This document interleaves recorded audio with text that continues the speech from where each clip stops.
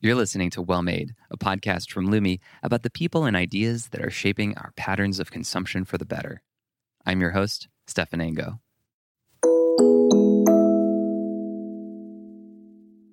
Kevin Kelly, welcome back to Well Made.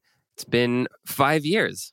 It's a pleasure and an honor, and I'm delighted to be here. Thank you for inviting me. It made me think about your blog post, My Life Countdown. I don't know if you remember that one. Yeah. That's a post I think about a lot. And you wrote that when you were 55. Last year, you had a great blog post about turning 68, and you were talking about kind of organizing your life in 5-year chunks.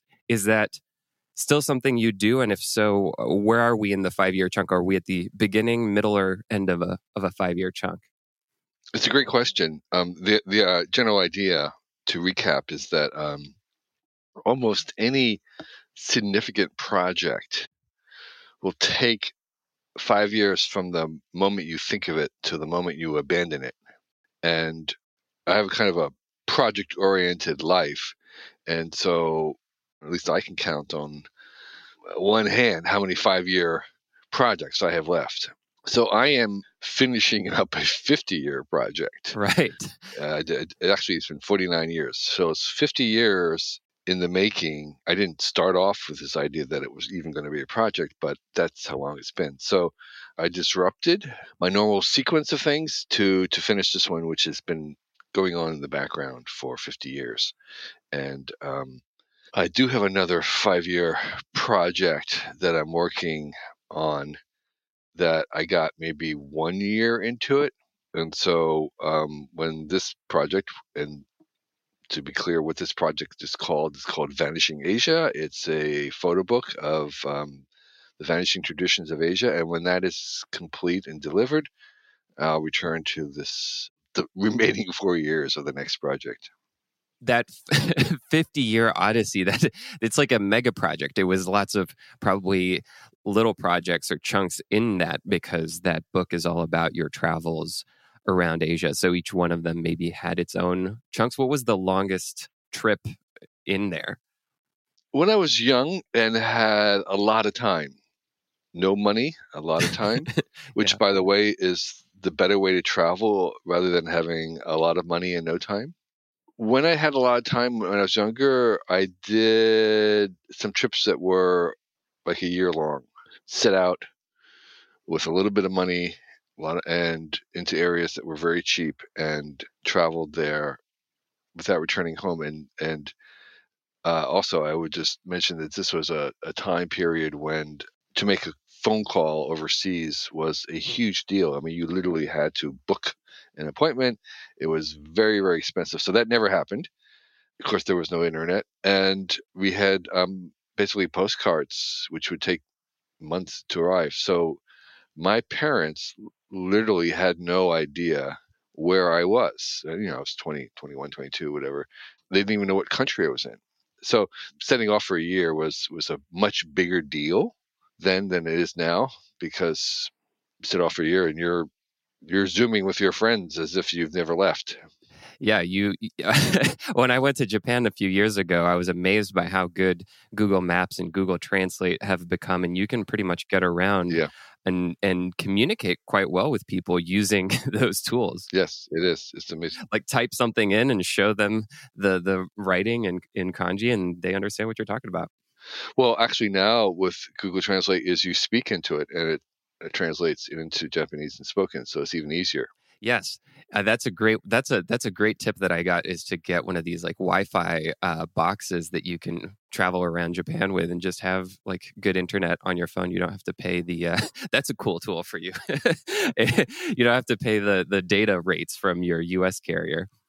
Right. And of course it's not just Japan that has these tools. It's basically the whole world. Some countries like China, you'll be in a very remote place in China, maybe almost in wilderness, and they'll have mobile coverage.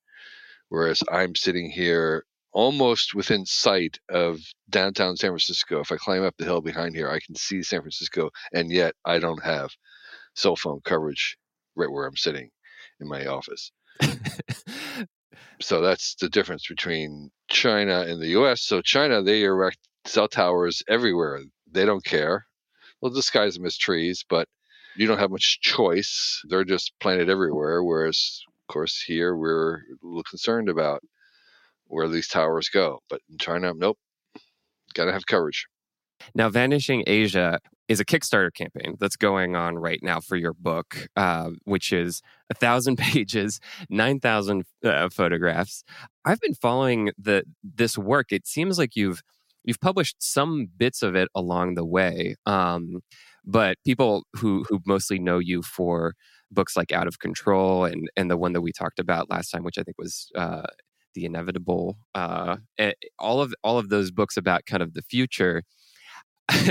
I guess people maybe have overlooked what an incredible photographer you are, and I I feel like street photography and like people like Henri Cartier-Bresson and like Elliot Erwitt are people that I've always admired in the fine art world, but I feel like just looking and exploring some of the pages that I've seen of photography that you've shared, I mean, it's really hard to do that, and you're really, really good at it. So I hope that people go and check out the Kickstarter campaign. Thank you. Bresson is sort of one of my earliest inspirations in photography. I started it in high school in the 60s at a time when to do photography, you had to do the chemistry yourself. You had to develop everything yourself and make the prints. And for me, it was a wonderful conjunction of science and art, which have always been my interests. And Wired, in some cases, was like that. It was like, technology, but it was like visual. It was arty. And photography captured some of that hybridness that I was looking for. And photography was not popular. People didn't have cameras. And if they had a camera, they didn't take very many pictures. My parents had a Kodak Brownie camera, and it would have 24 exposures in it. And they would do one roll of film a year. Right. 24 pictures a year for the family. I built a nature museum in my basement as a 10-year-old and had exhibits and stuff. I have no record of that because they never took a picture of it. Photography then was rare, and people who were really good at, like Bresson or Ansel Adams, were not really even well known until into the 70s, when it suddenly started to become a little bit more popular. And of course, now everybody is a photographer. I can't tell you what a sea change that is. The fact that probably anybody listening to this has taken a photo within the last 12 hours. Yeah. When I was starting out, nobody had taken a picture in the last month. Well, Bresson would talk about this concept that he became famous for, which was the decisive moment. And that was all about kind of, if you were going to have this film camera, being there at the right moment, at the right time, sometimes waiting for a really long time to capture the exact right moment. Whereas now you just press and hold, and then you can pick the decisive moment after you've shot it. And this is what people do, the automatic shutter stuff, or even taking a movie and just extracting it. If I was starting out now, that's how I would do it. But yes, the decisive moment was very influential in my thinking. And there's 9,000 out of the, 250,000 pictures that I took over the 50 years in Asia. And even editing those is a kind of decisive moment type of curation where you're looking for the exact moment. But every single one of those pictures, I was standing there. Yeah. I was there in that thing. And most of the work in that photograph was being there and ready and having your eyes open and your camera at the ready and the right exposure. And even those technical things in the very beginning were difficult. So again, imagine if you had a camera in your phone, but you didn't have a screen and you couldn't see what you had taken until maybe a year later. It would be really tough. So the advances in photography have just been phenomenal. But I started off trying to document stuff that was starting to disappear even while I was there, and it was very clear. And I think my photography, it could be called street photography, but it also could be called kind of like visual anthropology. Right. It's a sense of kind of recording something in my for me, the ultimate photograph that I was chasing was a little bit of Bresson's kind of decisive moment, but more importantly, I was trying to capture a scene that could have only been taken right at that place, and that everything in that picture, every detail would reflect that particular place at that time. And in some ways, there's parts of it that are, I mean, truly beautiful fine art photography that is just really incredible moments, like we were talking about, decisive moments. And then others are like pages and pages of an inventory of doors and baskets and minarets and street art and faces and just kind of just capturing what those places and kind of culture looks like. Yeah. So that's one of the ways I changed over time. In the beginning, I was trying to sum it up into a single image. And then I realized that you couldn't really. So what this book, the photos in this book are less monumental. Like there's each one is a monumental photograph that could stand alone. There are many of those, but I decided to treat the photographs as notes in music, and that what I was trying to assemble was kind of a melody or a symphony over the pages.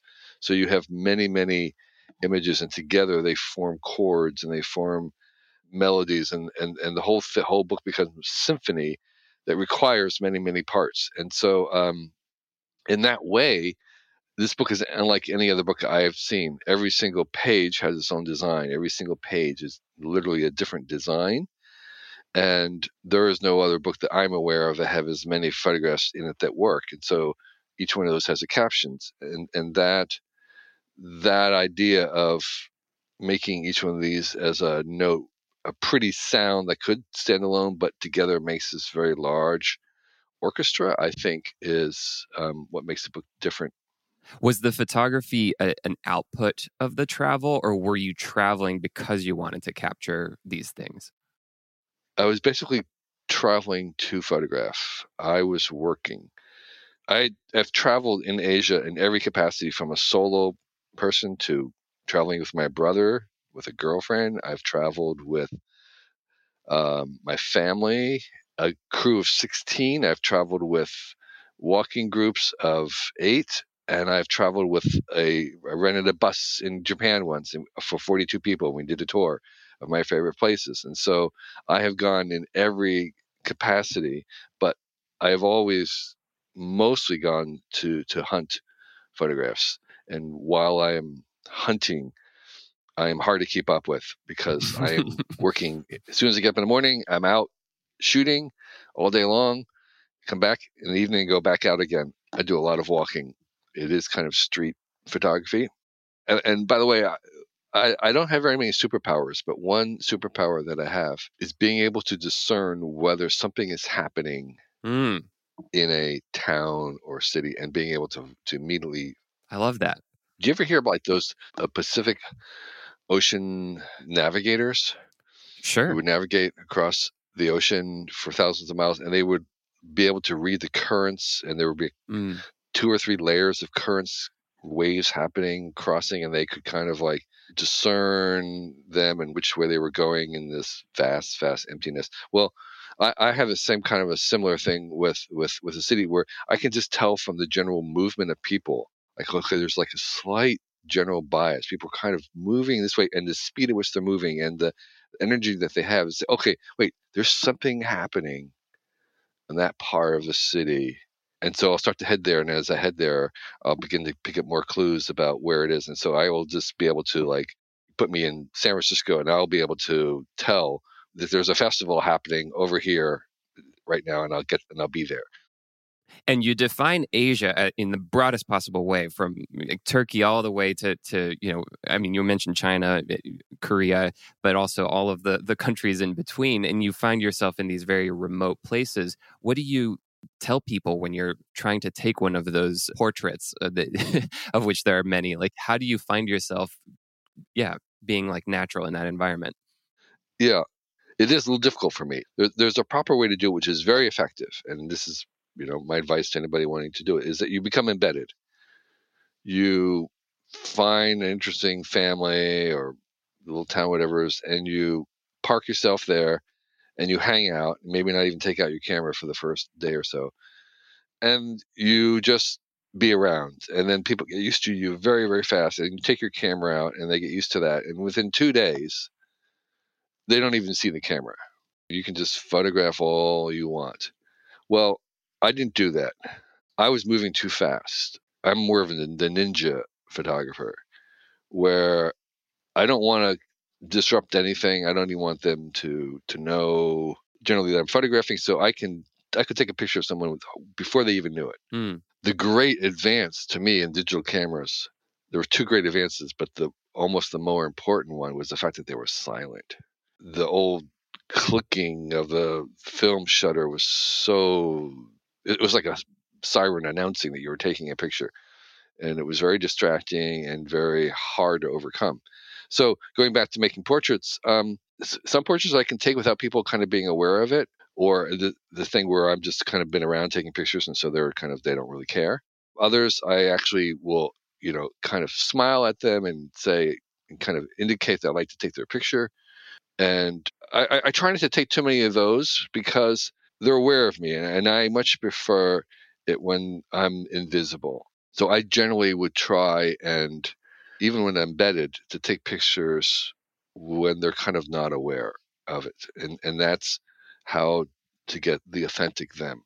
Did you ever do the Cartier-Bresson thing of waiting a long time? What's the longest that you ever waited to take a photo? Maybe an hour. No, I would spend enormous amounts of time, oftentimes standing in a spot, knowing that if I waited, the cart would come, the person would be walking, the light would change, or whatever it is. No, I spent an incredible amount of my life waiting for a photograph to happen.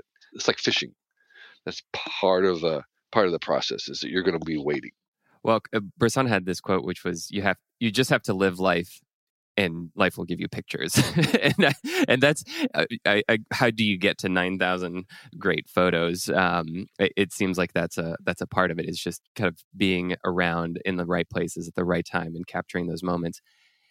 And then there's the feeling that you've described as otherness. You described this book as 27 pounds of otherness, which I think when you say otherness, you mean this in the way that, as I guess your primary audience being Americans or people in Europe or something like that would consider this other. What do you mean by otherness? Well, the people in Korea would consider the people in other part of Asia other. The people in Saudi or Oman would consider the people in Siberia other. So it's other. It's other to everyone, except it's other to everyone. Yeah, but it's Asia. It's Asia, but that's the whole point of Asia, is so vast and diverse that otherness is your neighbor country at this point. And so that's the thing, is that nobody in Asia has seen this, what I have seen. This will be as new and other to anybody who lives in some part of Asia as it would be to anybody who lives in North America. And the value of otherness is the fact that it gives that we have to think differently and think different. And that's the kind of, the Apple ad, which is all the great innovation that we have and having going forward will come from thinking different. And it becomes really hard to think different when you're connected to everybody in the world 24/7 all the time. So when we're all watching the same movies and listening to the same music and study the same things in school, it's very hard to have a different idea. Yet the world is different, becoming less so, and I'm celebrating those differences and that otherness as a means to help us to think different. And you point out that, I mean, it's in the book title, it's vanishing. There's something about that automatically, I think, sounds sad maybe or nostalgic. But you're also saying that you don't regret that some of this is vanishing, that these places are maybe not the most comfortable or practical, and that most of the people who are living there are, if they can, moving into a concrete box with Wi-Fi, as you've called it. So I'm curious about that kind of. Yeah. How does that make you feel? I guess it's we can cherish something without necessarily having to stop what's coming next. So I appreciate and celebrate this beauty with a full understanding that it will probably continue to vanish. I'm not trying to prevent it from vanishing. because again, some of the reasons why some of these design solutions, which they're all design solutions, are things that we don't necessarily want to continue. Like, for instance, a lot of the most beautiful costumery for women is very impractical. It's prohibited. It kind of, it's like the veil for Yeah. like a burqa veil or something. Okay, there is a certain beauty to the outside, but it's a form of imprisonment. So there's no doubt about that. So okay, yeah. So that's going to go away. Okay, but there is I have a couple photographs of someone in the burqa and against the mosque, and it's beautiful to the outsider. And so things will change and things will vanish. And this is not an effort to stop them from vanishing, to necessarily preserve them. It's to say these things, even though they are vanishing, still have lessons for us. There's still solutions that we should know about and consider, and will be part of what we invent in the future. Like bare feet.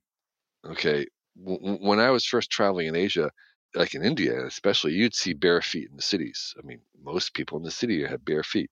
That does not exist anywhere in the world anymore. I mean, nobody, if you have any money at all, you have a pair of flip flops. And so bare feet are going away, and people are using feet as their hands, like in craftsmen and stuff. And because they aren't barefoot anymore, they don't have that same amazing, agility in holding something with their feet. So the point, though, is that if you've seen the Vibram soles and the kind of the whole renaissance in barefoot shoes, that's an idea that can come back into the future. Is that dexterity with your feet? Yeah.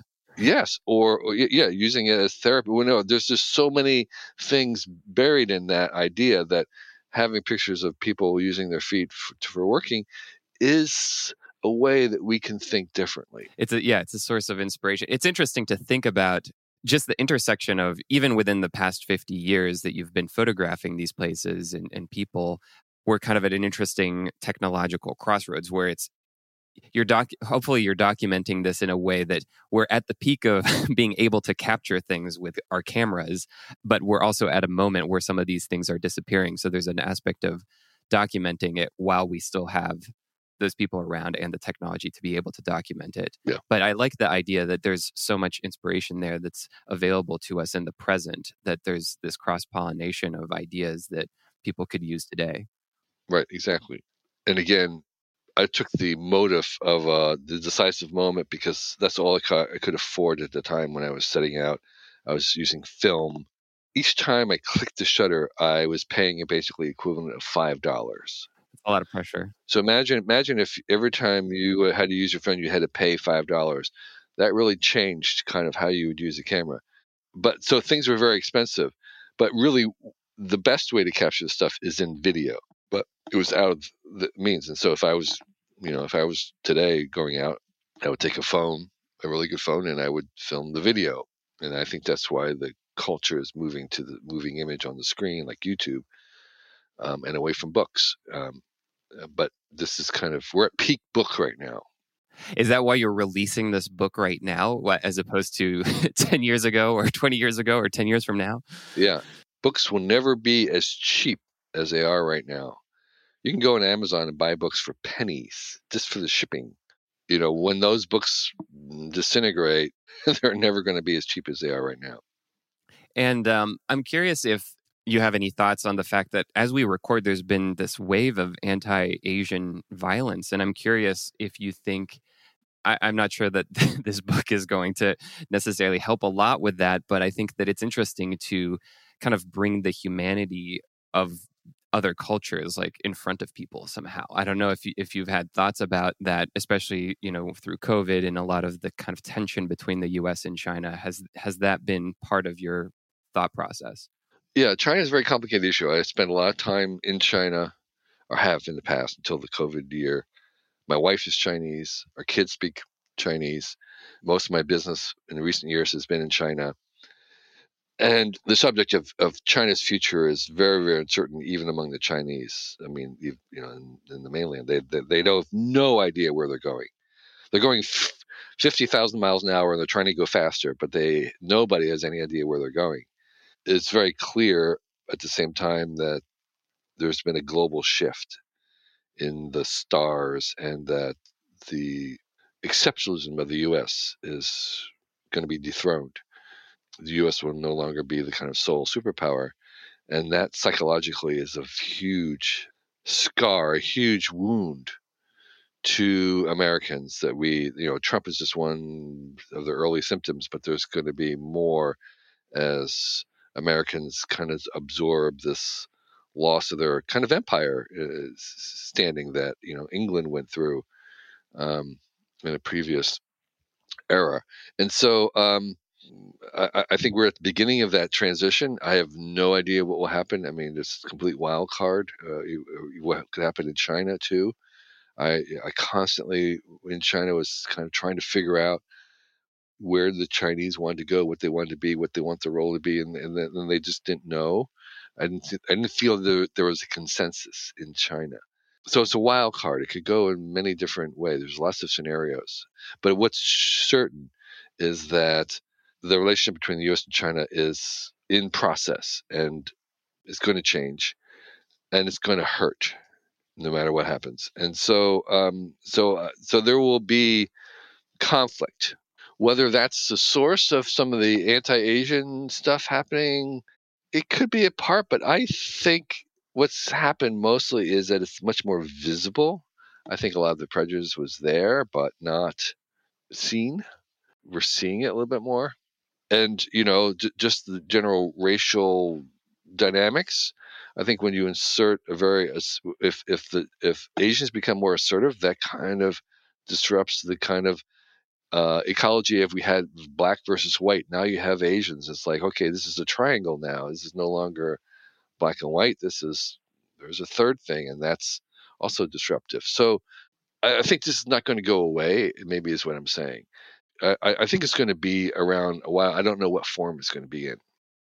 It's interesting to hear you talk about the things that you don't know, because most of the time people are asking you, what do you know about the future? Yeah. And we've been getting more and more intertwined as a world by connecting ourselves through Right. globalism and the internet and all of these different things. And so right now, I don't know if you have a sense of whether that's going to keep going or if it's starting to fray, or maybe this is one thing that we just don't know. Yeah. No, I would say I don't know what the individual relationships are, but I'm willing to bet any amount of money that globalism will continue, that we will become more global. I just don't see any scenario where we can undo that or want to undo that. And by we, I mean humans. I don't mean Americans. I just mean generally humans. The billions of us on the planet are all reaching for the same thing, wanting this, having some evidence that this is what they want and it's good, and going to move in that direction. And that's a global thing, and what they're moving towards is globalism, right? Or it's globalism makes it possible. And so I don't see any retreat from that. I'm sure there'll be some hiccups, but the reality is it may, the U.S. may have to be dethroned, and if that's the price for globalism, that's going to be the price. Well, I think a lot about this because I think about my day job is thinking about manufacturing and supply chains, and we see things like, a couple of weeks ago the Suez Canal was blocked for a few days, right, and it became like the center of attention for even people who never think about supply chain or shipping. But it pointed to something that was maybe an obvious flaw or weakness in the system, which is that 10% of trade is going through this one tiny bottleneck of a canal. And maybe that's just one of those things that you're thinking about, is like one of those hiccups. So like we're going to have to solve that, but that's not an impediment to to globalism, I suppose. Yeah, I would say that's just a hiccup. That's, building canals is something we know how to do. And when we collectively humans see that there's a weakness, a bottleneck, okay, well that's a tractable. That's what they call tractable problems. I think there are some problems that we don't even have an idea for. And one would be like, okay, well, what happens when you have everybody connected to each other all the time? How do you opt out? We don't have a good answer for that. That's a kind of intractable problem. If you have a world government, what happens if you object?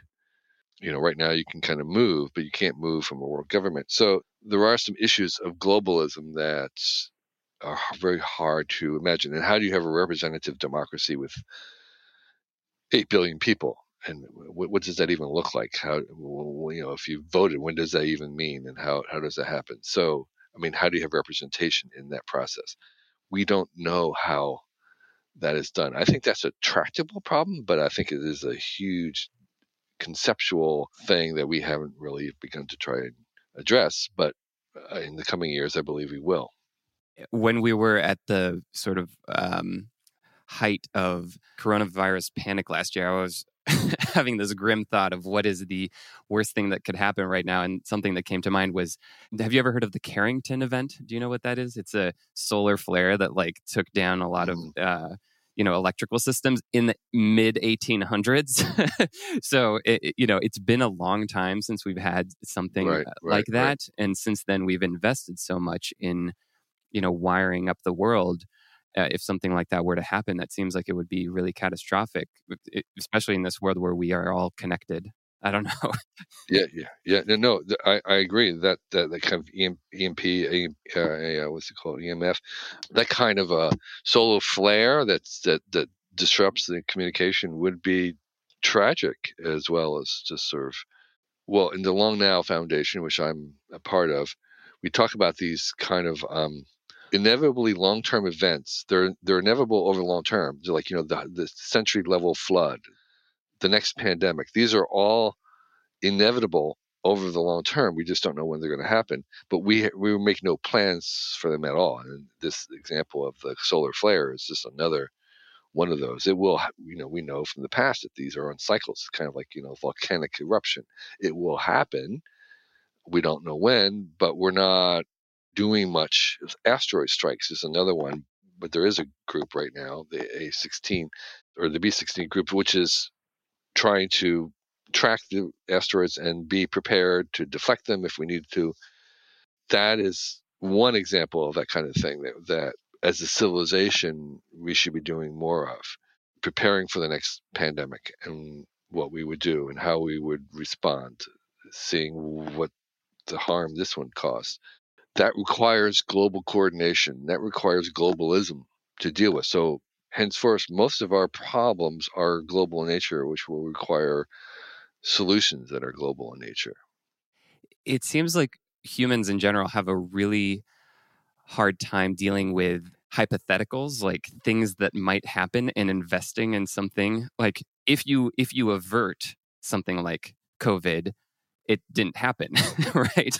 So then you don't have that, like, the pain and learning from the pain. And it seems that we always underinvest in prevention. I don't know if you think that that's something that we can somehow solve. It seems like to be able to invest in prevention, we would have to be better at predicting the downsides. Yeah, well, the major challenge is that this is a function of government. Right. Corporations cannot afford to take a 10-year horizon because it's too inefficient. They're going to be stockpiling N95 masks for 20 years. No, they can't do that. They can't afford that.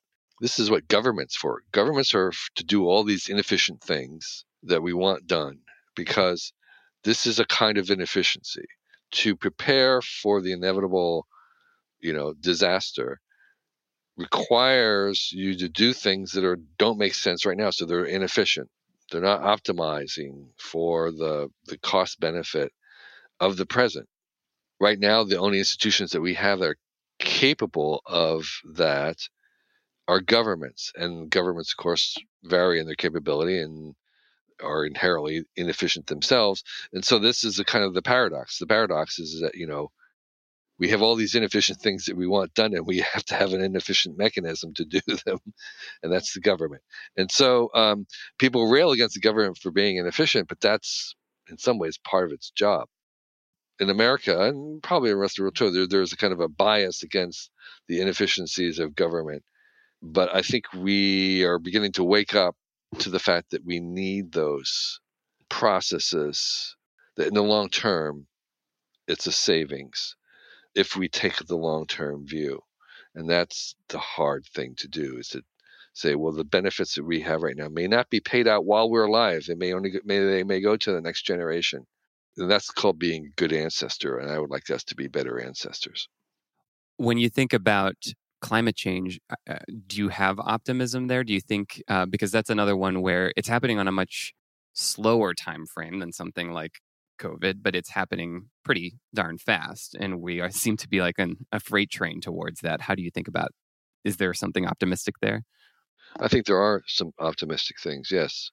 I don't think climate change is going to be cured by personal virtue. I think it will require large-scale geoengineering, large-scale institutional changes, new innovations, investment, both governments and corporations, like solar energy. I think we need more nuclear.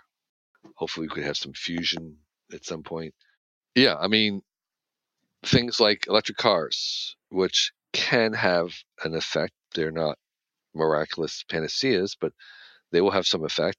And the thing about electric cars is that you don't need any kind of persuasion, do goodness. It's just that they're superior cars. We have an electric car, and it's not a Tesla, and it's just incredibly the best car that we've ever owned. It's a little tiny Chevy Bolt, and it's like, man, it's just miles above anything we've ever bought from Toyota.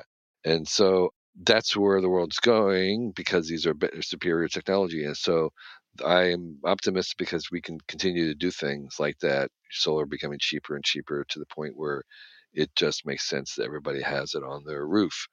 Solar tiles, Tesla stuff. That's where we're going, and that will help. Yeah. It's just one of those things where I wonder about the Long Now Foundation, which I'm also not as closely involved, but I donate to it every year. And I think about, it doesn't seem like it's enough part of the conversation, this idea of being a good ancestor, and how do we participate in that right now? Mm-hmm. Yes, you're right. That's our mission. What we would like to do is to make it much more common instead of rare. And I think it's education in part. When I was growing up, there was no such thing as being an environmentalist or being green or anything. And yet, every single first grader or whatever is the most strident environmentalist there is in the world. I mean, right? And it's because of education, because when you teach kids about the environment and they understand it. And so I would like to see, long-term thinking being introduced into education, Yeah. that people begin to think about doing things that might not pay off until long afterwards, like planting a tree. Just coming to understand that what do you have to do to be a good ancestor, and thinking, just getting that perspective, which we've been able to do with the environmental perspective. Children understand it. They become environmentalists when they see that everything's connected. My co-founder Jesse Janae has been on your podcast, Cool Tools, a couple times. Your co-host Mark Fraunfelder has been a huge supporter of the work that we've been doing for like the past 12 years or so now. So it's really cool. And I hope people get a chance to listen to Cool Tools. I'm in the beginning, I think, of a new 5-year chunk of my life where we've been making some tools to help people find factories and essentially connecting the machines that make things to the internet, which is not really the case right now. And so all of the different kind of things that you've done over your career of cataloging things in the Whole Earth catalog, cataloging tools through Cool Tools, now with this book, Vanishing Asia, cataloging, the culture. It's just been such a huge inspiration to me, and it's always really fun to talk to you. So I wanted to thank you for the inspiration. Well, I appreciate your interest in even Vanishing Asia. And of course, there's a manufacturing component to that. I've been trying to work with the machines that make lots and lots of books at this scale, which there are not that many. The limiting factor is the binding of these things. They can print big sheets, but when you have to bind them into these huge books. There's not that many that can work with that scale. But like most of our machines, the new machines are getting amazingly better. The quality of printing these days is astounding, even compared to when my first book was printed 20 years ago. And I had one copy made on a digital print that's just phenomenal. Digital meaning like a laser printer. So yeah, I applaud your efforts to make these machines called factories accessible to everybody. I think it's a fantastic step forward, and thank you for having me on, a chance to talk about my passion of Asia and my photography. And the book is there's an ongoing Kickstarter right now, so I hope people can jump over and see what it's about. Yeah, we'll put all the links. It's beautiful stuff. And so Vanishing Asia, and check out the link in the show notes. Thank you so much. Thank you. I hope to have you again before 5 years from now. Okay. And good luck on your own projects. Thank you. Thanks for listening. If you enjoyed the show, if you got something useful out of it, I would love to hear what that was. Consider writing a short review, could be just a sentence long, by going to iTunes and searching for Well Made. I want to hear it all. I want to hear good, bad. I want to hear your constructive criticisms. I am just trying to make this show as useful as possible for you. So tell us what you think. That is the very best way that you can support the show. Thanks, and see you next time.